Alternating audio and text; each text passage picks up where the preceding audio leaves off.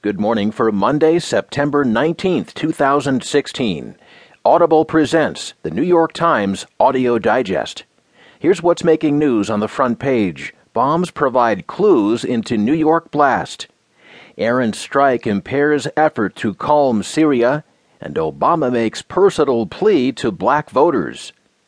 In today's national headlines, Minnesota attack treated as possible terrorism, keeping track of Louisiana's flood-tossed tombs, and former officers are on trial in the killing of a homeless man in Albuquerque.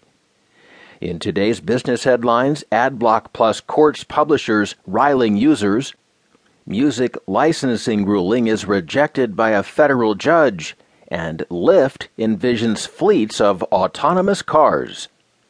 There will be more business stories, more national and world news, a roundup from the sports page, and New York Times columnist Paul Krugman. Now, as selected by the editors of the New York Times, here are the stories on today's front page. The top story, bombs provide clues into New York blast.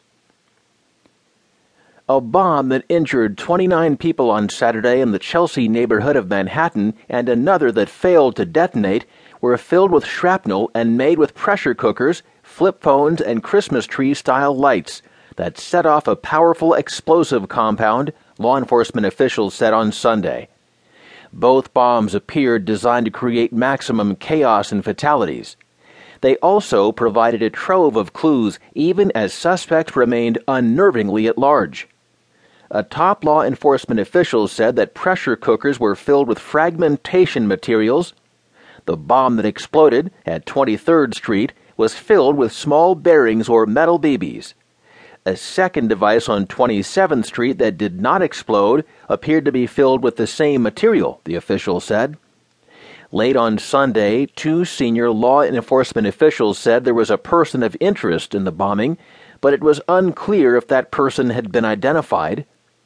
Senior law enforcement officials also said they were focused on the possibility that the attack was connected to a bombing that took place Saturday morning in New Jersey, but the authorities still needed to compare all the bombs before drawing any conclusions. There, 3 pipe bombs were tied together, placed in a trash can, and also employed a flip phone as a timing mechanism, officials said. Officials said they did not know of any motive for the attacks. Early on Sunday, Governor Andrew Cuomo said there's no evidence of an international terrorism connection with this incident, noting that no terrorist group claimed credit. In contrast, the Islamic State was quick on Sunday to claim responsibility for a stabbing attack at a Minnesota shopping mall on Saturday night that left 9 people injured. The search for the person or people behind the attack took on added urgency as President Obama and leaders from around the world were set to travel to New York for the United Nations General Assembly this week. This is one of the nightmare scenarios, Cuomo said on Sunday of the Chelsea attack.